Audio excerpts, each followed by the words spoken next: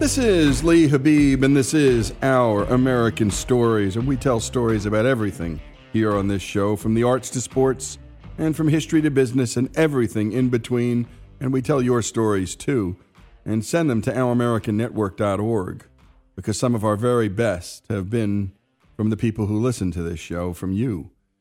And this next story, well, it's the story of Virginia Hall, and she's a World War II spy who overcame both physical and societal ills during a time when the world seemed to be tearing itself apart, literally.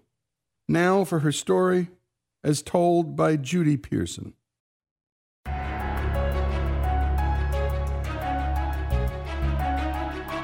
Virginia Hall was once asked why she never told her story. She replied that no one had ever asked her. In 2003, I began asking. My quest took me to her niece in Baltimore, newly declassified intelligence records in the National Archives, then to London, Paris, and across the French countryside. I conducted countless interviews in English and in French, and read dozens of personal accounts. What ultimately unfolded was the story of an incredible woman. She was intelligent, brave, and outspoken. She was loyal, daring, and stubborn. But as a young woman, all of Virginia Hall's energies were directed at becoming a Foreign Service officer. At high school graduation, while her chums were thinking of marriage and families, Virginia announced that the only way for a woman to get ahead in the world was with an education. After several undistinguished years at Radcliffe and Barnard, she went to the Sorbonne in Paris and then the Consular Academy in Vienna, from which she graduated in 1929. Back in the States, now fluent in French and German, she applied to take the Foreign Service exam. The exam consisted of 3 parts. The first was written, covering all manner of topics including world history, geography, and sociology. The second tested the applicant's knowledge of a foreign language. Virginia opted for French. And the third part of the exam, far more subjective, gave the examiner the power to judge what kind of officer the applicant would make. Virginia failed the exam, took it again, and was failed again. It was 1930. Women had only had the right to vote for 10 years, and the number of female Foreign Service officers could be counted on one hand.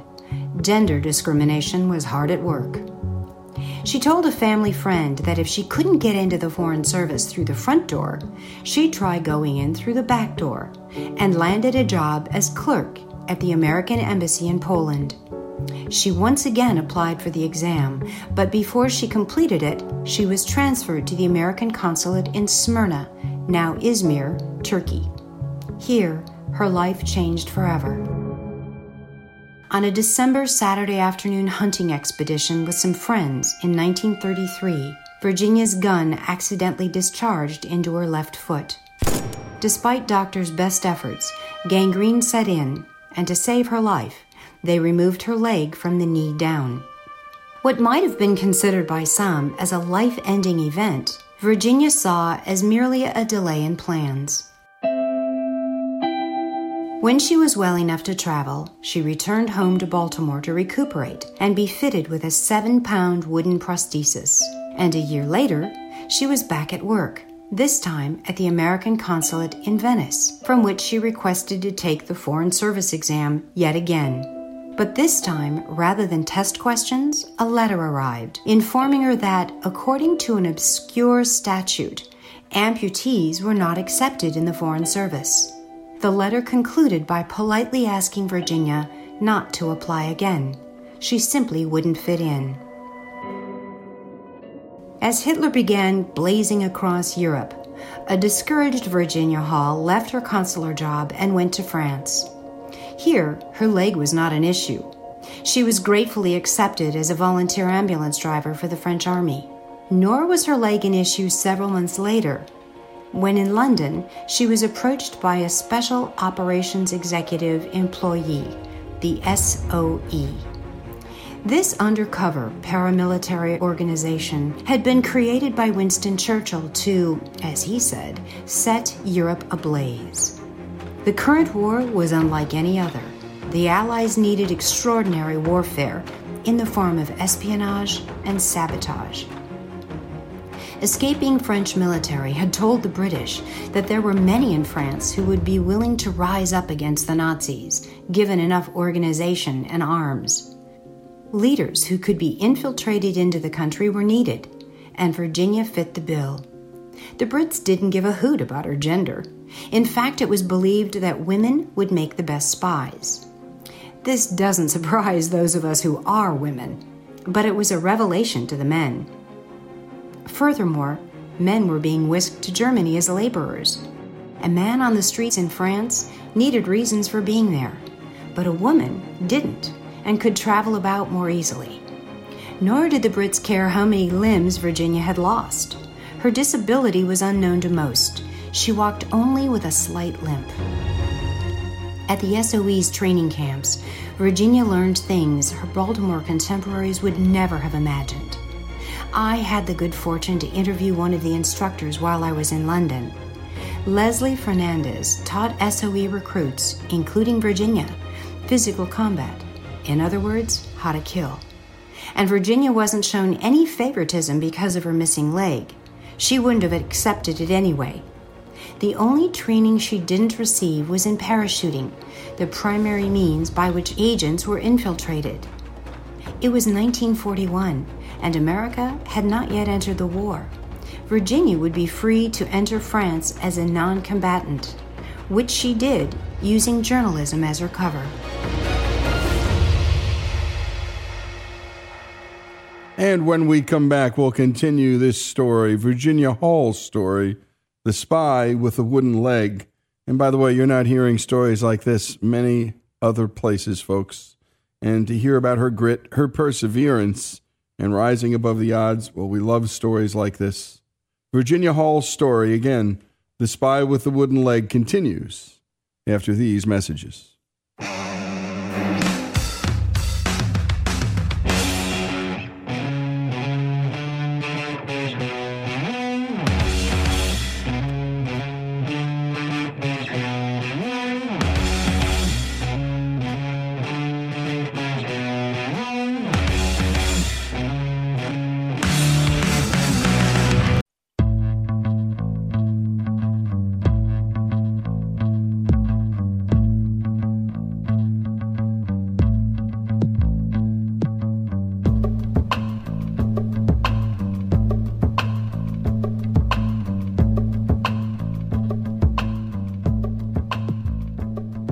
And we return to Our American Stories. And when we left off, Virginia Hall was sneaking into France back in 1941. Not a time actually to be going into France. And she was posing as a journalist to act as a British intelligence operative. Let's return to the author, Judy Pearson. I spent hours digging through the British National Archives at Kew and the Imperial War Museum archives in London, both of which were rich in material. I heard the oral histories of those recruited agents who had daringly dropped into occupied France, where Virginia and others awaited them. When I arrived in France after spending several days digging through the archives in Paris, I rented a car and took off across the country to visit firsthand all of the cities Virginia had worked from.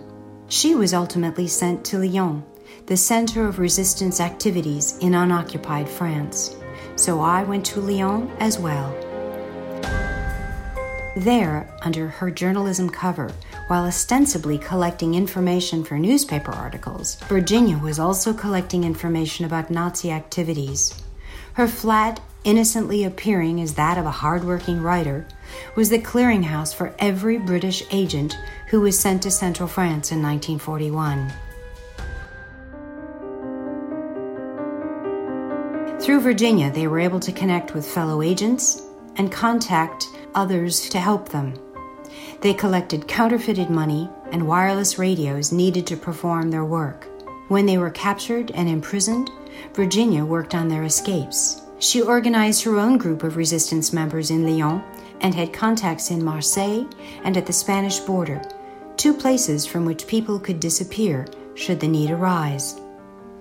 She and her group saved innumerable lives of both downed Allied pilots needing passage out of France and agents who were being hunted by the Gestapo. But it wasn't long before Virginia herself became hunted. Klaus Barbie, later known as the Butcher of Lyon, spread the word that a lady with a limp, an Englishman or a Canadian, was wanted in connection with espionage activities. His posters announced that Virginia was the most dangerous of all Allied spies and that everyone should help him find and destroy her. Virginia's exodus across the Pyrenees Mountains, the rugged chain that separates France from Spain, was in November 1942. The cold and rigorous march would have been exhausting for anyone, but dragging a 7-pound wooden leg through the snow made it all the more difficult for Virginia. She hadn't dared tell the guide about her leg. He was already grumbling because she was a woman. At one point, she was able to radio London to tell them she was on her way out of France. She mentioned that Cuthbert, her clever nickname for her leg, had become quite tiresome. The recipient of the message, ignorant of the leg's name, wired back that if Cuthbert had become tiresome, she should have him eliminated. At the end of the grueling 30-mile journey, Virginia was arrested in Spain for not having papers. She was imprisoned for 6 weeks, released only after her former cellmate, a Barcelona prostitute, was able to get word to the British consulate that she was being held. By the time Virginia had returned to England in early 1943, a new intelligence organization had been born. Its name was the Office of Strategic Services, the OSS. It was patterned after the SOE, with one exception. It was purebred American, led by a hero from World War I named General Wild Bill Donovan. Virginia was desperate to get back into the fight, and transferring to the OSS made sense since she was an American. But there was a concern. She was now a hunted woman whose sketched picture had been spread throughout France. A return could only be facilitated if she were disguised. That of an old peasant woman fit the bill.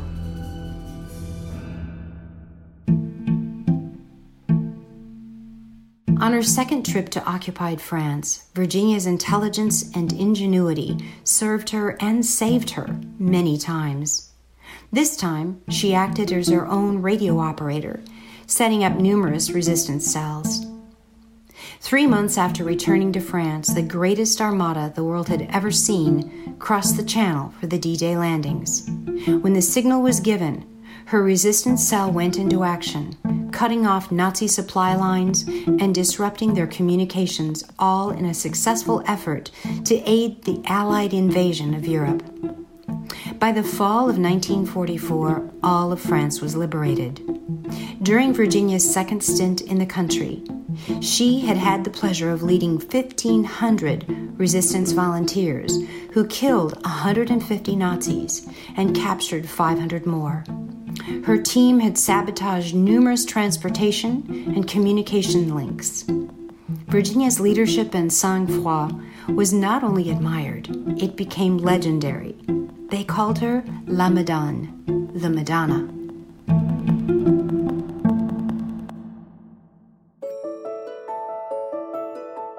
Virginia was awarded the Member of the British Empire, the French Croix de Guerre avec Palme, and the American Distinguished Service Cross, the only woman in World War II to receive that American distinction. But Virginia wasn't interested in accolades. She wanted to continue her work in espionage.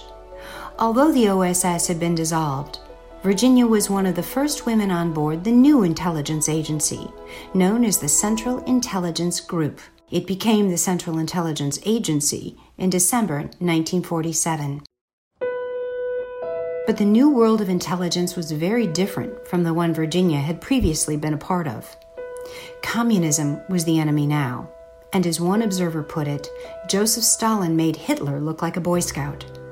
Virginia wanted desperately to become an operative again, willing to undergo whatever training was necessary. but at the advanced age of 41, she was looked upon as old school. Her skills were outdated, and her aggressiveness was offensive to the younger men who were her superiors. Her experience was dismissed as not pertinent. After all she'd been through and all the sacrifices she gladly made, once again Virginia Hall didn't fit in.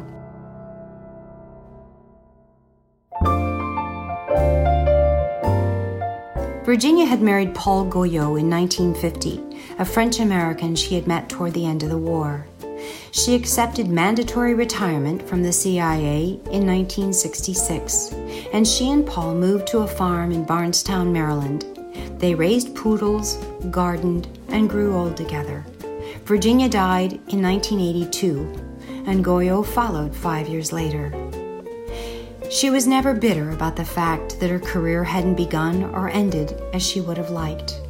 Rather, Virginia chose to remember the magnificent days in the middle, the days when her clever mind and brave heart helped defeat fascists bent on world domination.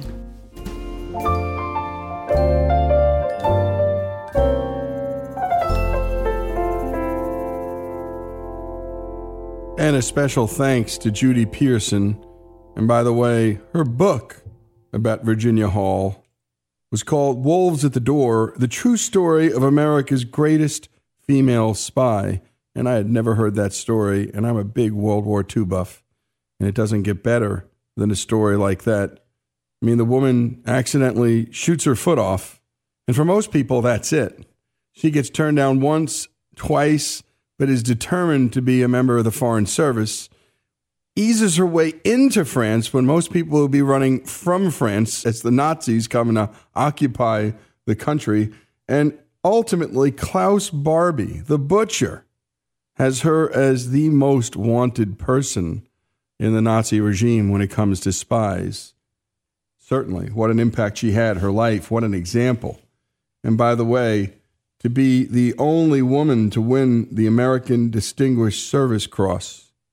I don't know why more of us don't know this story, but that's what we do here on Our American Stories. And my goodness, what Judy Pearson did here, the author, I mean, she literally walked in Virginia Hall's shoes, traveled all over Europe just to honor her story. And these are the kind of writers and researchers we love to put on the show. Virginia Hall's story, The Spy with the Wooden Leg, here on Our American Stories.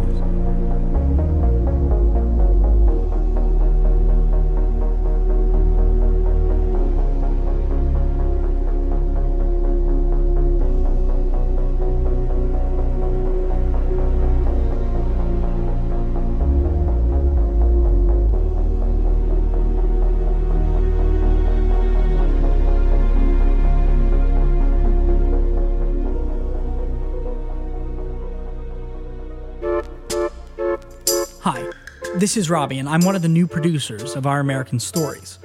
In my short time here, I've been able to help people tell some amazing stories, and you can find them on ouramericannetwork.org. But now it's your turn.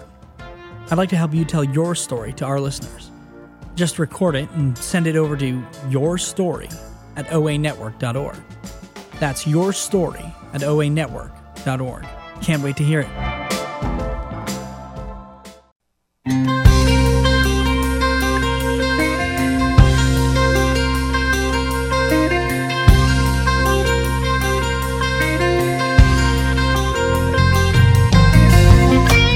This is Our American Stories, and our next story, well, it's about a crooked cop, an innocent man, and an unlikely journey of forgiveness and friendship. It all went down in the city of Benton Harbor, Michigan, in 2006. Andrew Collins was a narcotics officer.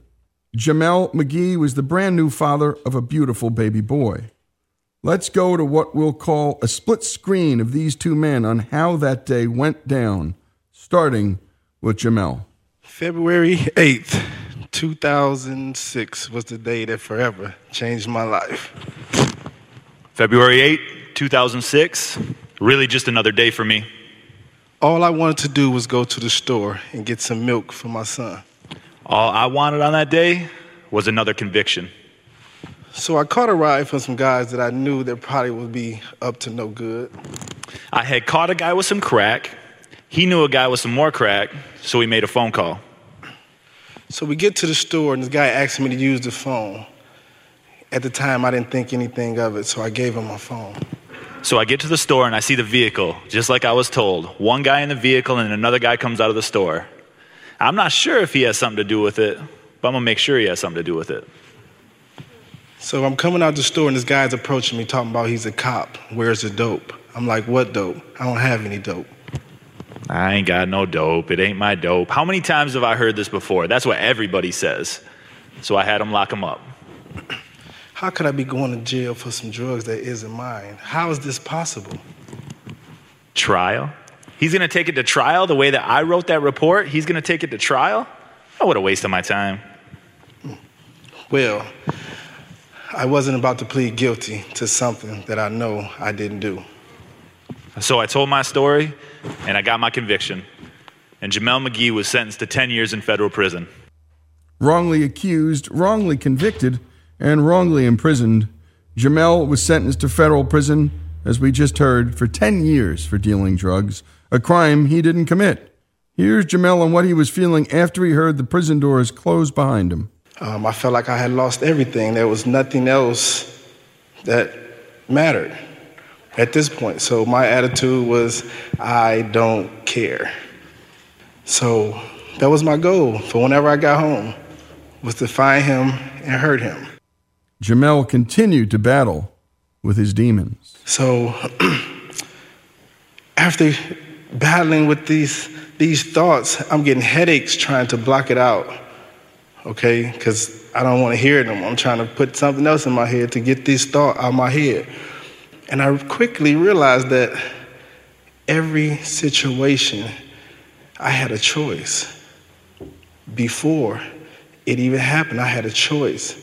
But I chose the more convenient, easy way every time, which led me to foster care, juvenile, the links, the boys' homes, the prisons, the jails. My decisions led me there.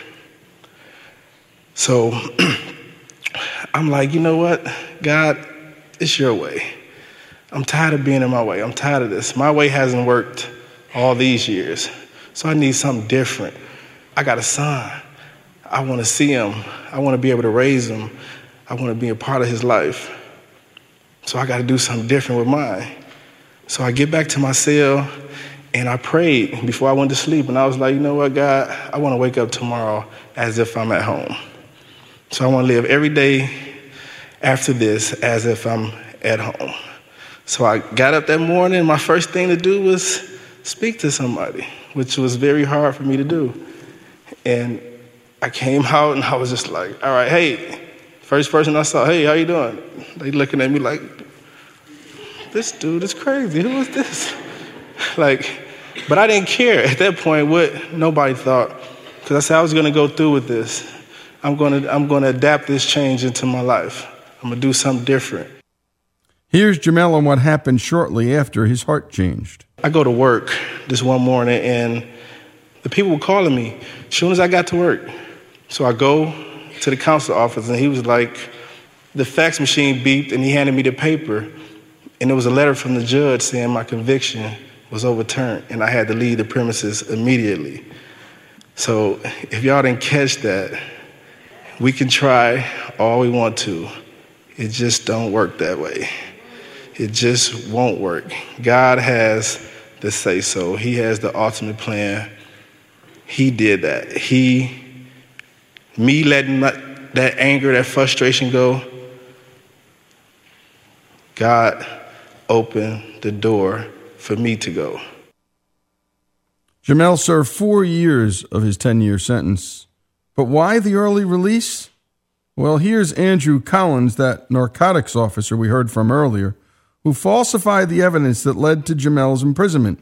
He shares with us what happened to him exactly 1 year before Jamel was set free.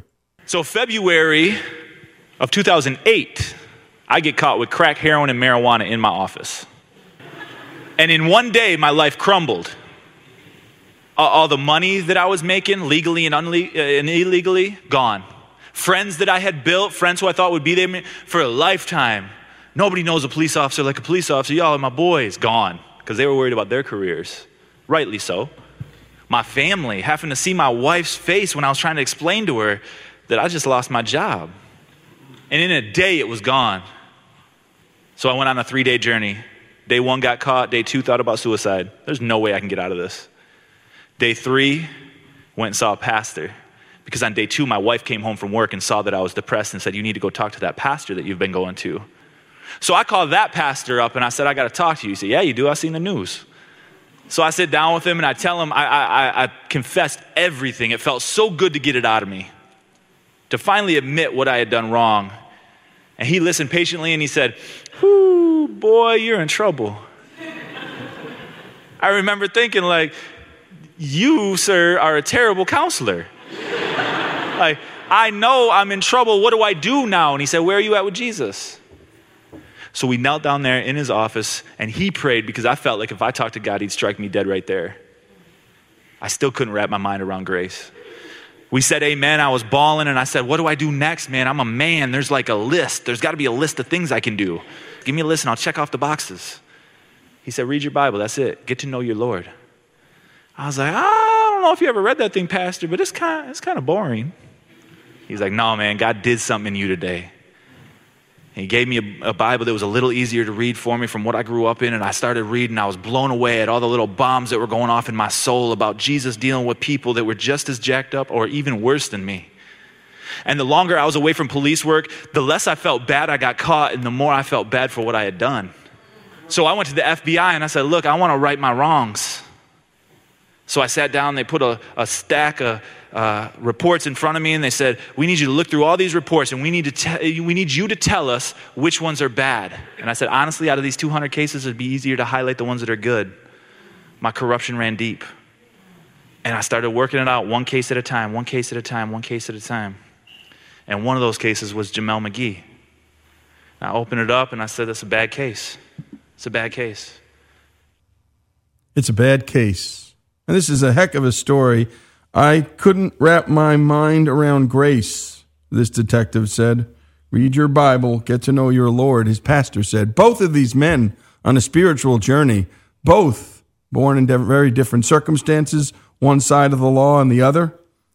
And when we come back, more of this remarkable story about grace, about love, about God, and so much more. A crooked cop, an innocent man, and an unlikely journey of forgiveness and friendship. Jamel's story, Andrew's story, here on Our American Stories.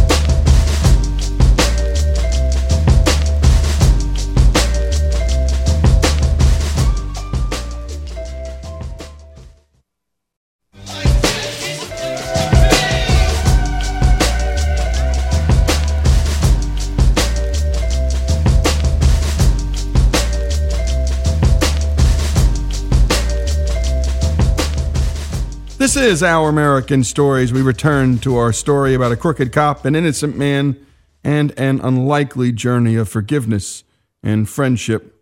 And when we left off, Andrew Collins had come clean, given his life to Christ, and he lived happily ever after, right? Well, not exactly. January 2009, Officer Collins pled guilty and got a 3-year prison sentence. And in February of 2009, Jamel was set free. A switch. But the story does not stop there. 2010, August, I get out. So I reach out to a pastor of a local church up there, and he says, we're having this thing in August of 11 called Hoops, Hip Hop, and Hot Dogs, H3. So I said, I want to be a part of that. So I'm standing in Broadway Park like, okay, where are the people that I need to be reconciled with? Bring them, Lord. Bring 'em, Lord. Benton Harbor is a small town, by the way, maybe a little too small. Here's Jamel on what happened that day in August 2011. I got out. I got to meet my son for the first time, and he wanted to go to this park. He's seen a lot of people standing out there. So I'm like, all right, come on, let's go. Walking down the sidewalk, I'm like, I thought I seen Andrew up under the pavilion. I'm like, no, that can't be him. Not in Broadway Park. And he turned around, and I'm like, yeah, that's him. In my mind, the first thing that popped up was, get him. Get him. Now he's here, he's in front of you. All that I was feeling in the prison was back on my shoulders. So I go over there, beeline, stuck out my hands. I said, hey, you remember me? And he said, yeah. When he said it, I squeezed him. And in my mind was two things. It was myself again telling me to hit him. Hit him. What are you waiting on? You're taking too long. Hit him. Then God was like, hey. God was like, hey, I got this. Get out of my way. I got this. Step out of my way. Let me avenge this for you. I got this. I can do far more than you ever can. So I'm like, hit him. Hit him. And my son was right there, and I was just like, just explain to my son why I missed out on these years of his life, because I'm having a hard time doing it. And I let him go, and I walked away. And each step I walked away, I felt lighter, I felt better. The closer I got to the curve, I began to think, man, that's over with. I'm gonna leave that to God where it was supposed to be. I can't do nothing about it anyway. Forget it, I'll never see him again anyway. What are the chances that they never saw each other again? What a scene, by the way, in a movie, huh? And by the way, as the mainstream media covered this incredible story, they left God out of it. And by the way, this is one of the things we will talk about on this show. You don't have to be a Christian to love the show, and you can be an atheist and love the show. But messing with who people are by removing parts of their lives is just despicable. And the God story here is central to the story.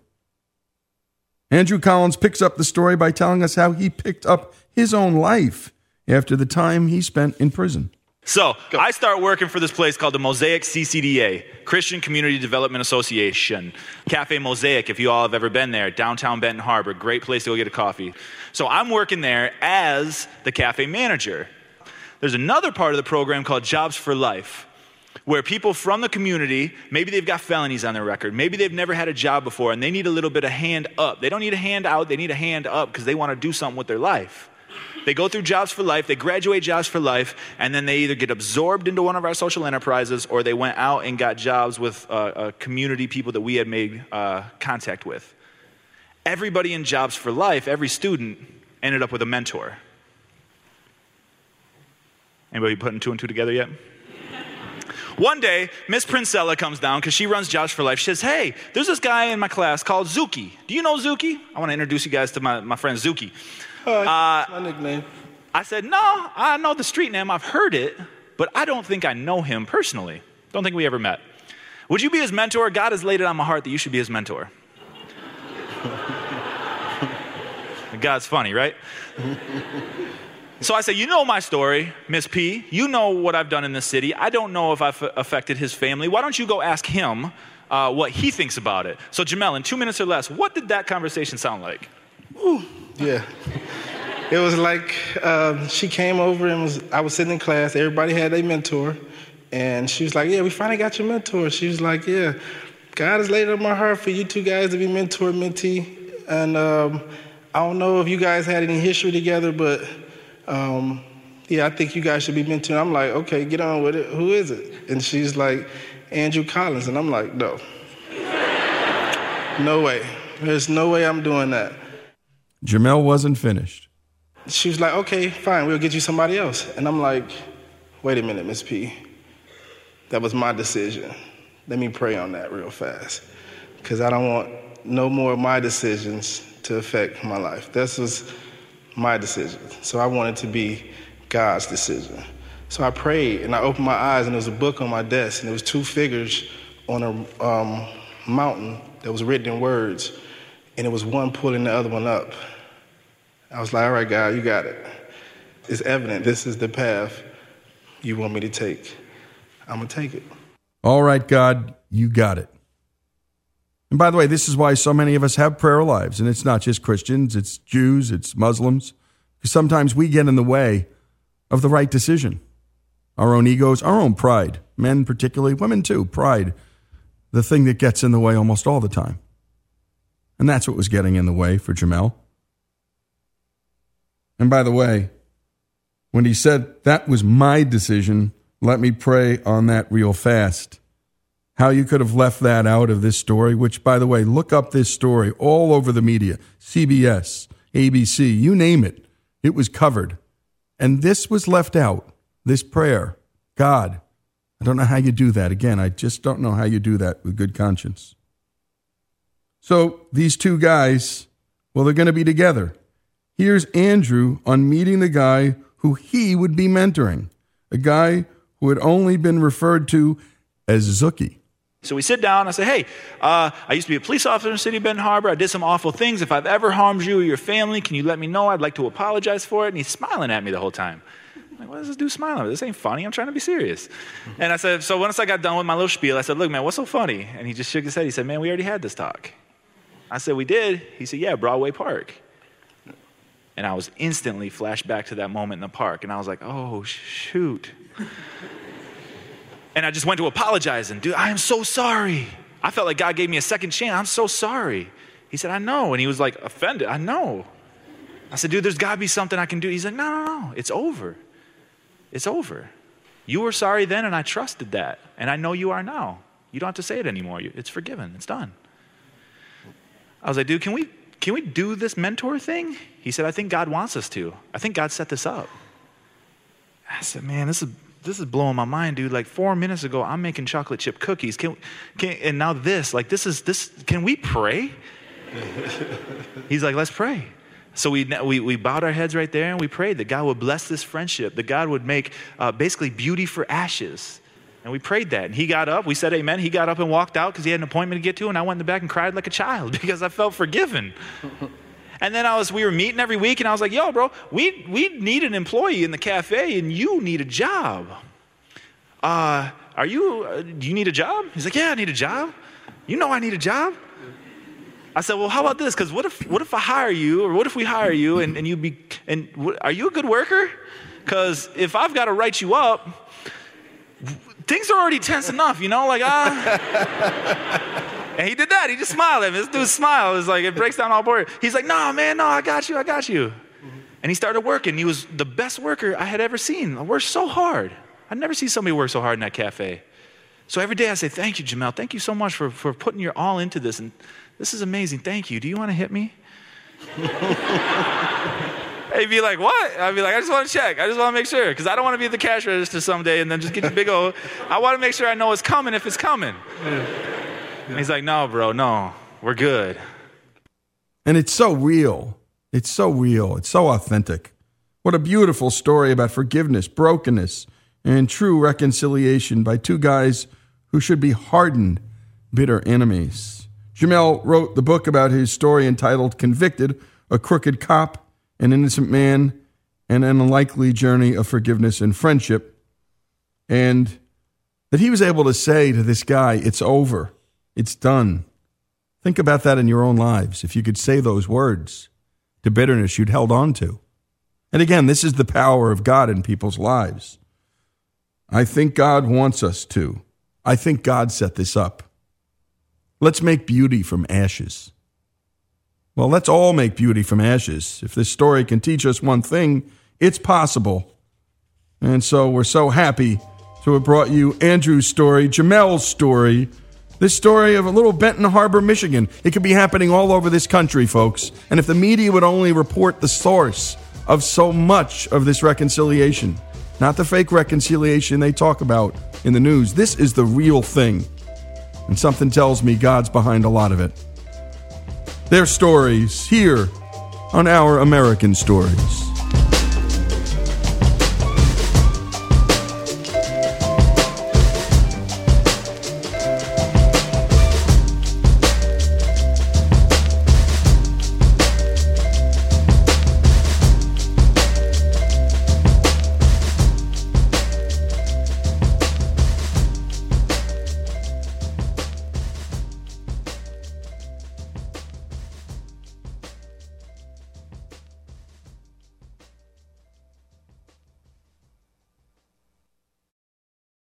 Well, since my baby left me, well, I found a new place to dwell. Well, it's down at the end of Lonely Street, that Heartbreak Hotel where I'll be. This is Lee Habib, and this is Our American Stories. And we love to tell stories about music here on the show. And we've heard from you. You love it, too. And this is a story about the time a young, unknown 19-year-old kid named Elvis Presley walked into Sam Phillips' Sun recording studio in Memphis, Tennessee, and we broadcast an hour south of Memphis in the beautiful town of Oxford, Mississippi, home of Ole Miss. Phillips thought Elvis was one of the most introverted people who'd ever walked into his studio, but also one of the bravest. Here's Greg Hengler. Memphis, 1954, and Sun recording studio boss Sam Phillips dreams of discovering a new sound. A blend of the best black music and the best of white music. In an extract from one of his Elvis biographies, America's most preeminent writer on popular music, Peter Guralnick, takes up the story. Sam Phillips had been thinking more and more that the key lay in connection between the races, in what they had in common far more than what kept them apart. But far more to the point was the spiritual connection that he had always known to exist between black and white, the cultural heritage that they all shared. Let's kick this story off with the man himself, Sam Phillips. Well, hello, and welcome to the cradle of rock and roll. Here's Peter Guralnick and music historian Jason King. Sam Phillips was 3 days short of 27 when he opened the doors to the Memphis recording service. He started the label Sun 3 years later. So many earlier producers like Sam Phillips, they're basically operating in an A&R capacity, looking for promising talent, bringing them into the studio and crafting a unique sound for them. From Sam Phillips' point of view, if you weren't doing something different, you weren't doing anything. He was looking for individualism in the extreme, as he would say. When I wanted to open up my recording studio, I didn't tell too many people about what I had in mind because I didn't know whether I'd be able to pull it off. I didn't have enough money to buy the equipment that I wanted, and I didn't know whether I could pay the rent. But I knew that I was going to get me some black folks in that studio one way or the other. I recorded Roscoe Gordon, B.B. King, the Howlin' Wolf, Little Junior Parker. Here's country music singer-songwriter Marty Stewart. Memphis in the mid-50s was a black cat's town. It was about soul. Nashville didn't rock. Memphis did. Here's guitarist Jeff Beck. Sam Phillips was so smitten with the sound of black music and black blues. But he knew that he'd need a white guy to put it out there. And he found a guy called Elvis Presley. Here's Elvis's first ever recording, My Happiness. Evening shadows make me blue when each weary day is through. With Elvis, I knew when he walked in the door, baby, if anybody can do this, I believe this is the person that can do it. There was something that he heard in this kid, something that was unique about him. Here's Elvis archivist Ernst Jorgensen. But as the session begins, Elvis starts singing all these country songs and pop standards.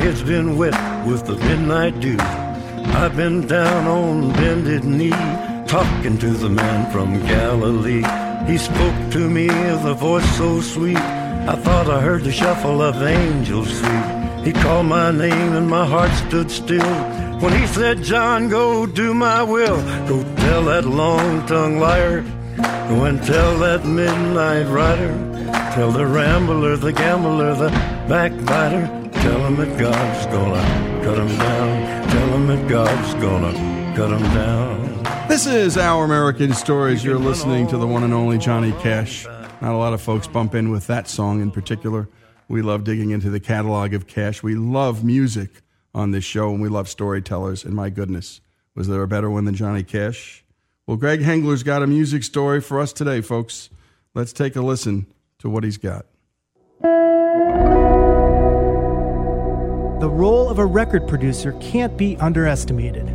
They make singers into celebrities, and as we are about to hear, they can take has-beens and turn them into must-haves. This is the story of a friendship between the young record producer Rick Rubin and the aging rock legend Johnny Cash. Here's Rick Rubin. I think everyone benefits from having a producer just because it really helps having sort of an impartial jury to make sense of it all. But there's no right or wrong way to do this. It's like any way you find the inspiration works. Jam means record. Def is short for definitive. Definitely the best records you could buy today. Here's Adam Horowitz from the Beastie Boys. When we first met Rick Rubin, I didn't know anything about production. I didn't think about production. I didn't know that it even existed. Rick definitely was into that. Luckily, he was good at it. Do you know what I mean? Like, he could have sucked, and that would have been the end of it. For all of us. Here's music historian Jason King.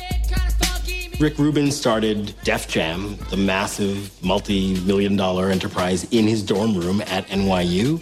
And he went on to produce Run DMC, Beastie Boys, Metallica, and Slayer. He's produced the Red Hot Chili Peppers, the Dixie Chicks. He's an incredibly diverse and wide-ranging producer. The reason that the artists might not all fit into one genre is it's not really the way I listen to music.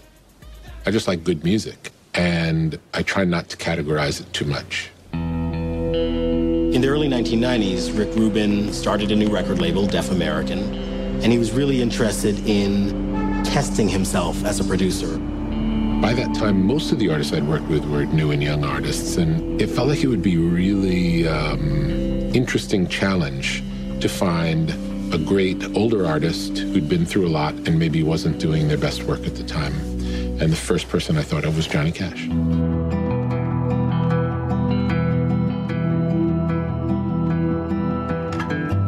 He'd been dropped by 2 labels.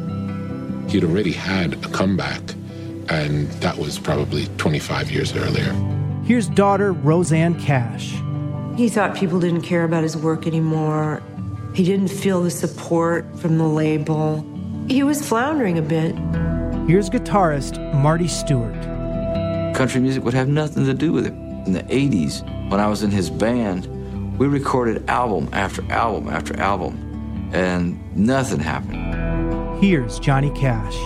Somebody stole all the magic, like in the 70s, some of the 80s, when the magic of the music was gone. And I was just doing it because I do it. I was just doing it because that's what I do. And I hate that. A friend of mine set up a meeting for us. He was playing at a dinner theater in Orange County. It didn't feel like a place that was appropriate for someone of his importance to be playing. It just was sad. My contract was running out with the other record company, and Rick Rubin came down to see me. And I liked the way he talked. You know, he reminded me of Sam Phillips. And I said, what would you do with me that everybody else has tried to do, you know, and couldn't? And he said, well, what would you like to do?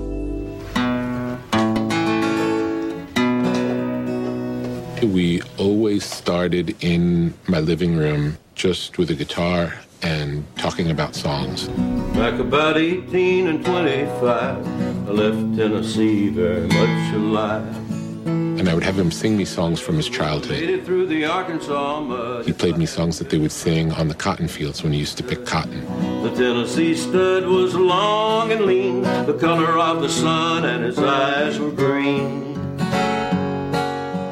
He really gave me a tremendous education in this lost music that I didn't know anything about, and I loved it. Pretty little baby on the cabin floor, little horse colt playing round the door. From the first time that we met, we recorded everything, just had the machine going all the time. It becomes second nature. People forget they're recording and just sort of be themselves, and that's the goal, to get to that point.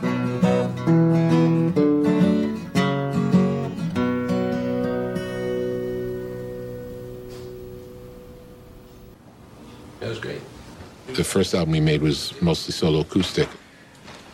And then it came time to do the next one, and he had Tom Petty and the Heartbreakers as the backing band. Here's Tom Petty. I never pick cotton. Rick's idea was to set John free and let that artist live. Daddy died young, working in a coal mine. John would start to sing, and we'd get kind of a feel for how the arrangement might go, and then, woof, everybody jump on to their respective instruments. And it was fast cars and whiskey. Here's guitarist Mike Campbell. I mean, it was raw, and at times it wasn't musical, but it was so real and so heartfelt that it almost brought me to tears. But then Rick would really try to push Johnny to do things that he would never think of doing. I played Johnny Cash the Soundgarden song Rusty Cage, which is a heavy metal song with Chris Cornell singing in a very high-pitched scream. And Johnny listened to it and just shook his head, and he just like, I don't really know what you're thinking. Like, I can't imagine myself doing it. And then I made an acoustic demo of it. And bit by bit, Rick guided us through the arrangement, and there it was, you know. You wired me awake and hit me with a hand of broken nail. Johnny was really happy, and he said, I love this. This is great. He goes, this is going to piss off so many people. I'm gonna break my rusty cage.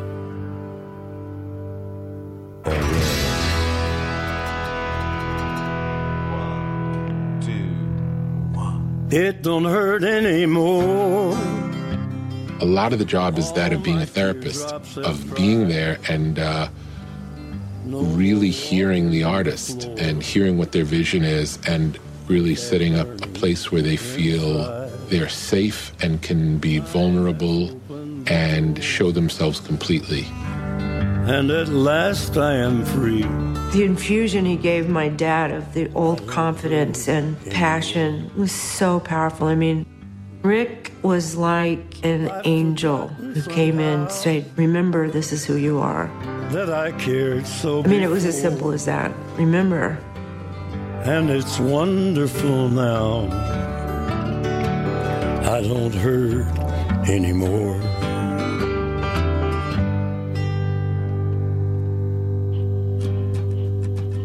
And great work on that, Greg. And wow, what a thing to say about somebody. He made me feel safe, vulnerable, and he allowed me to be myself completely. It's just beautiful, and that is really what record producers do. It's what great directors do in the end, and really, it's actually what good bosses and parents can do. Johnny Cash's story, Rick Rubin's story. Actually, it's a love story. If you read A Man Called Cash, you won't believe it. It is a love story because one man's love of another saved the guy's career and resuscitated a career. And a whole new generation of MTV viewers listen to Delia's Gone and so many of those great Deaf American records. If you've never heard them before, go on Google, put on Johnny Cash and Rick Rubin and just sit down and listen. And that the background and backup band was, well, Tom Petty and the Heartbreakers. And they were just serving Johnny, too. The record labels got it wrong. Rick Rubin got it right. What an American story. What a great music story here on Our American Stories. When the man comes around, hear the trumpets, hear the pipers, 100 million angels singing. Multitudes are marching to the big kettle drum. Voices calling, voices crying. Some are born and some are dying. It's Alpha and Omega's kingdom come. And the whirlwind is in the thorn tree. The virgins are all trimming their wicks. The whirlwind is in the thorn tree.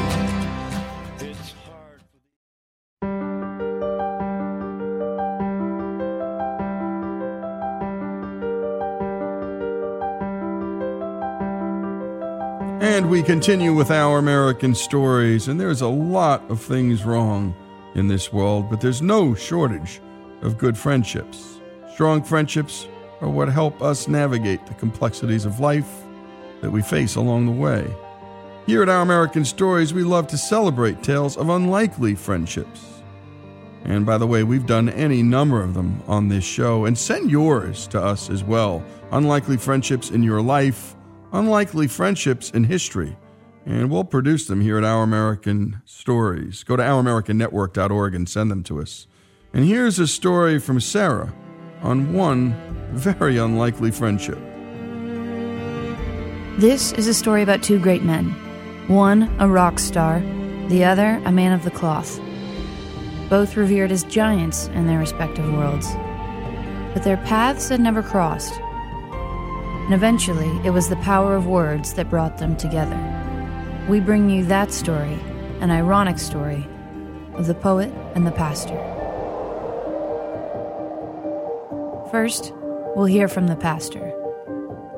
But when I was a young person, young, 7, 8, 9, 10 years old, I was within walking distance of a range of mountains.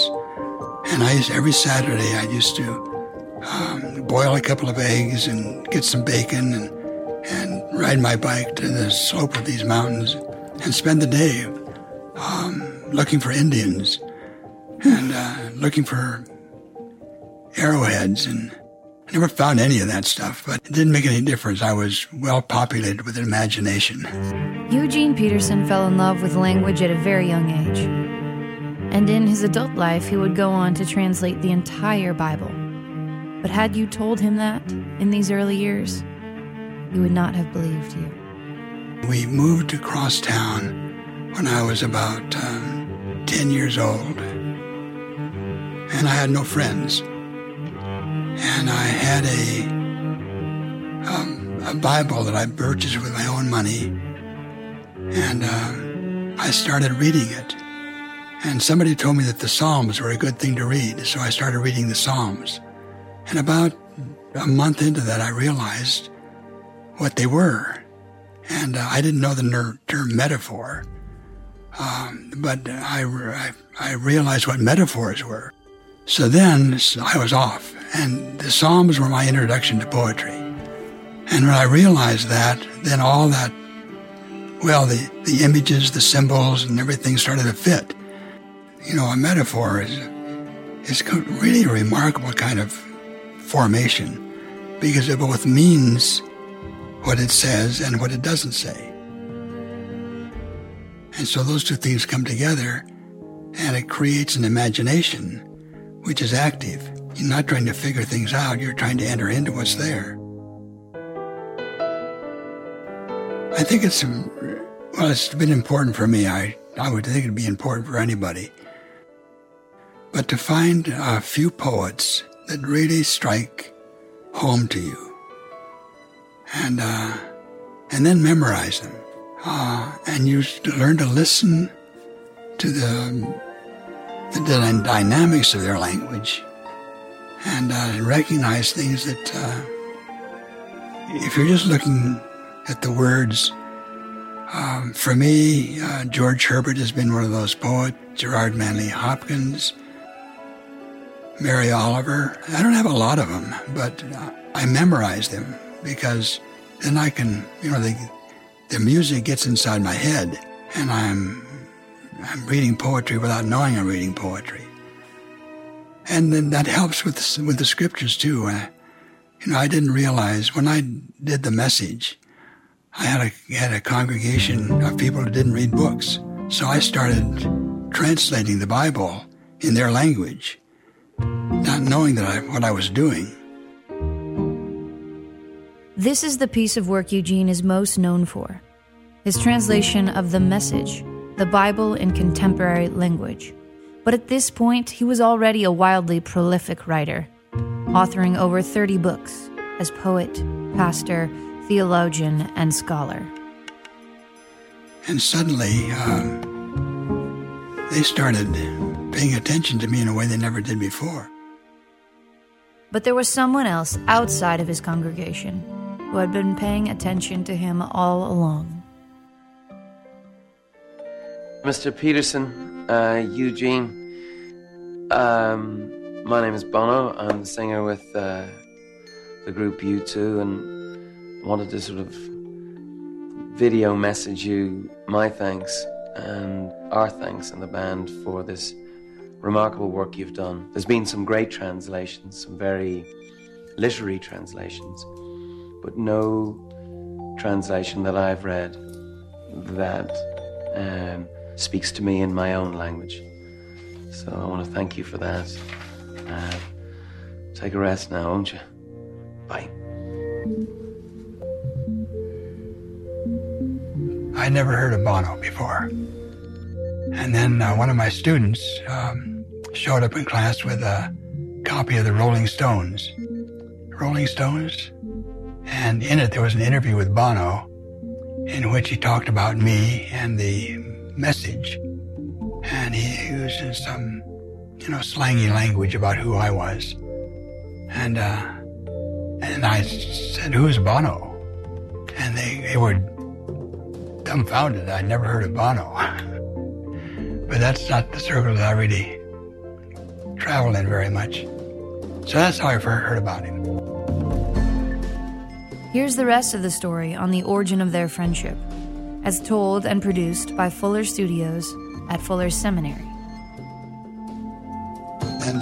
And then people started bringing me his music, and I listened to his music, and I thought, I like this guy. And I was starting to, after a while, was feeling quite pleased that he knew me. Yes, but the rest of the story is when he invited you to come and hang with them for a while, you turned him down. I was pushing a deadline on the message. I was finishing up the Old Testament at the time, and I really couldn't do it. You may be the only person alive who would turn down the opportunity just to make a deadline. I mean, come on. It's Bono, for crying out loud. Dean, it was Isaiah. Yeah. Well, eventually they did meet in 2009, after Bono invited Eugene and Jan Peterson to one of his concerts in Dallas, Texas. We were really well cared for, had really good seats. And I'd never seen a mash pit before. That was my introduction to the mash pit. Is it a pit? It's a mosh pit. Mosh pit. Okay. You can see how uneducated I am in this world. And we had it was a 3-hour lunch. And we just had a lovely conversation. It was just very personal, relational.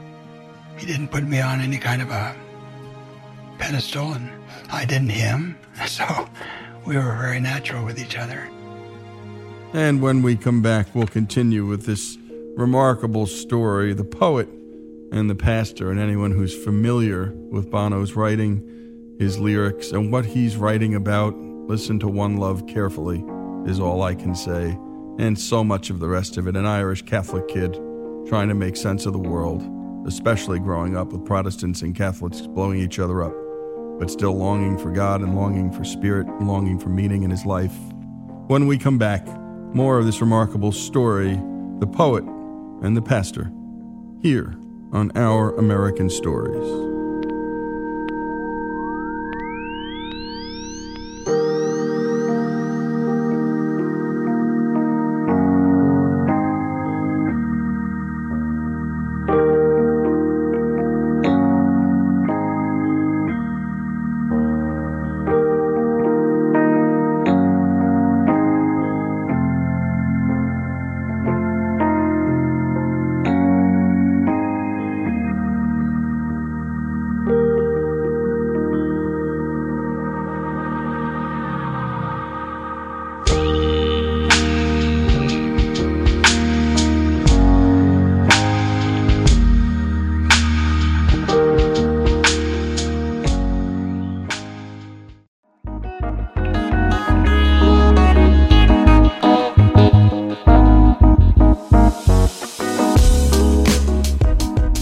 back to the story of Bono and Eugene Peterson, a tale of an unlikely friendship.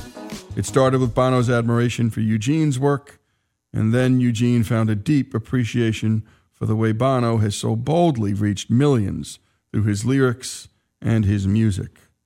The two became fast friends after the Petersons attended Bono's concert in Dallas, and they met again for a second time, this time at the Petersons' own home out in Flathead Lake, Montana, where Eugene grew up. They met to catch up as friends and to discuss their shared love for the Psalms. It's here that we pick up the story with Eugene and his wife welcoming Bono to their home. It's so good to have you here. Great to see you. Oh, God bless you. Well, God's blessed you, that's for sure. Look where you live. This is quite a spot. You know, I just realized, never been to Montana. Haven't you really? So many gifts already. just since being here. My father bought the property just towards the end of the Second World War, 1945, 46. So then we expanded. We doubled the size of this because we knew we'd have a lot of guests. We knew we'd have you. Foolishly made room for the Irish.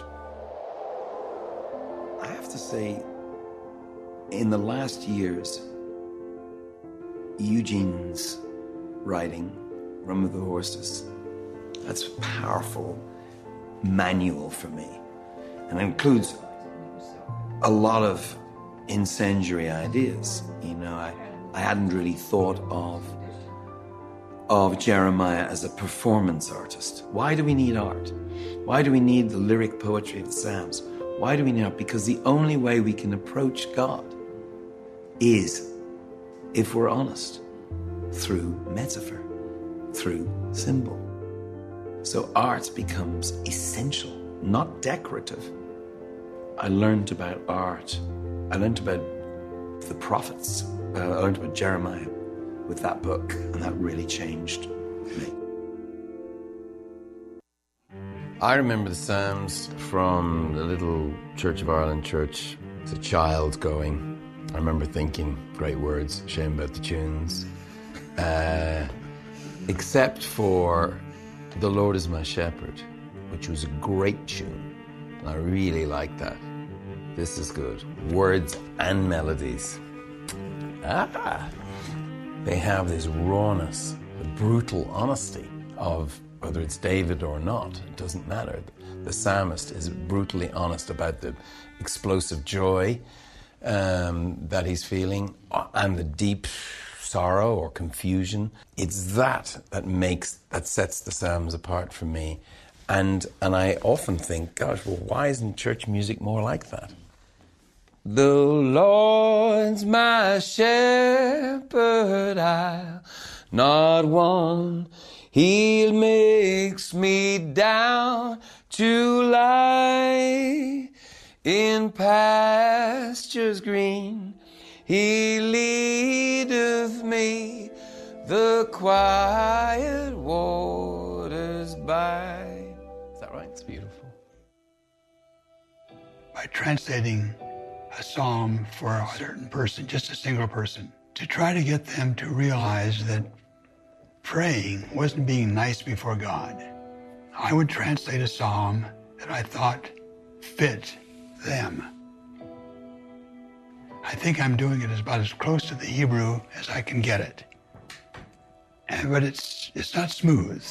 It's not nice. It's not pretty. But it's honest.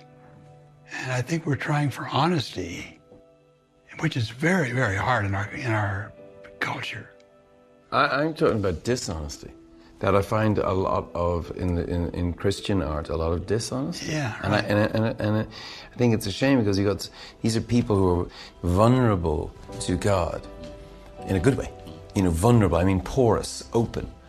I would love if this conversation would inspire people who are writing these beautiful voices and writing these beautiful, say, gospel songs. Write a song about their bad marriage. Write a song about how they're, pissed off at the government. Because that's what God wants from you, that truth. the way, the truth. And that truthfulness, know the truth will set you free. It'll blow things apart. Why I'm suspicious of Christians is because of this lack of realism. And I'd love to see more of that in art and in life and in music. You know, I'm an opera singer, and so I let those feelings go through me and come out. Having feelings is perfectly normal. Let them out. Why do I like the Psalms? David. I like David very much. He danced naked in front of the troops. That's one reason I like him. And his missus was not at all happy. It's this abandonment, you know, that you've got to get it out. It's important. And dancing, very important. Understanding our bodies as well as our minds and our spirits. And the three-personed God, the Trinity, is reflected in our body, mind, spirit. And we really do ignore this. We need to find a way to cuss without cussing. And the imprecatory Psalms surely do that. They just lay it out. If we've got to have some way in context, and the context is the whole Bible and the whole Psalter, some way in context to tell people how mad we are. One of Eugene's translations, 35, punch the nose, is that 35? It's fantastic. And punch the nose of the bullies, God. But I love the idea of you've got to cuss, find a way of cussing without cussing. And you have to give vent to that. I like that. That's going to stay with me. Bono most certainly gives vent to the angst found in the Psalms. He's written a number of songs that speak directly to the reality of suffering, pain, and evil in the world. But there's one song in particular that sticks out to him. It's called Raised by Wolves, the song. And I tried to make it real. Tried to bring people to that place because it must have had an effect on me, and I want to understand violence. A bombing that I missed in Dublin myself. 3 car bombs timed to go off at 5:30 on a Friday night in 1974. Any other time I would have been on the street where the bomb went off, because I used to travel through the city centre. I'm going get 2 buses home from school. But there was a bus strike that day and I took a bicycle. And I have no problem with the Old Testament. I don't see God as a violent God, but I think the world is a violent place, and it does reflect that. And it's a terrifying things into some of the Old Testament, but it is real.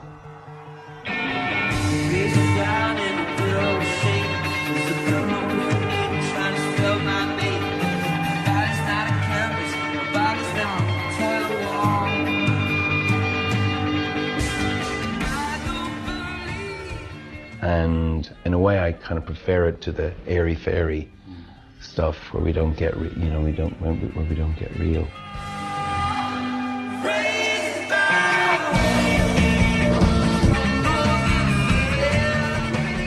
When there's violence, there's got to be some kind of response. And is it more violence or less? I'm glad we have crosses in every room in this house, but when I look at those, I don't think of decoration. I think of this is the world we live in. And it's a world with a lot of crosses. And I just would like to spend my life doing something about that through scripture, through preaching, through friendship. And now my ears are getting shorter and don't have nearly as many left. But I don't want to escape the violence. Eugene did not avoid the violence, and he didn't shy away from tough conversations. The rock star and the pastor remained close friends over the years, even when Eugene grew sick and entered hospice for complications related to heart failure and dementia. In Milan, on October 15th, U2 performed One, a standard in their encore. But on this night, Bono included a dedication near the end of the song and a rare coda not yet heard on the Experience and Innocence tour. Hear us coming, Lord. Hear us call. Hear us knocking, knocking at your door. The dedication was to the ailing Eugene Peterson.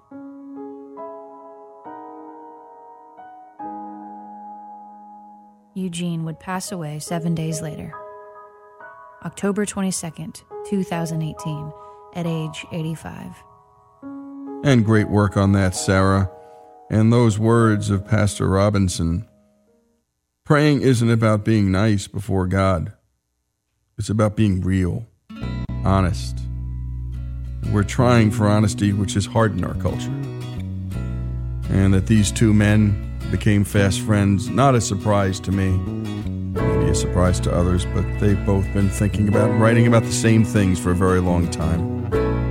What I'd call real Christianity. And the search for that. The story of the poet and the pastor. The story of Eugene Robinson and Bono. Here on Our American Stories.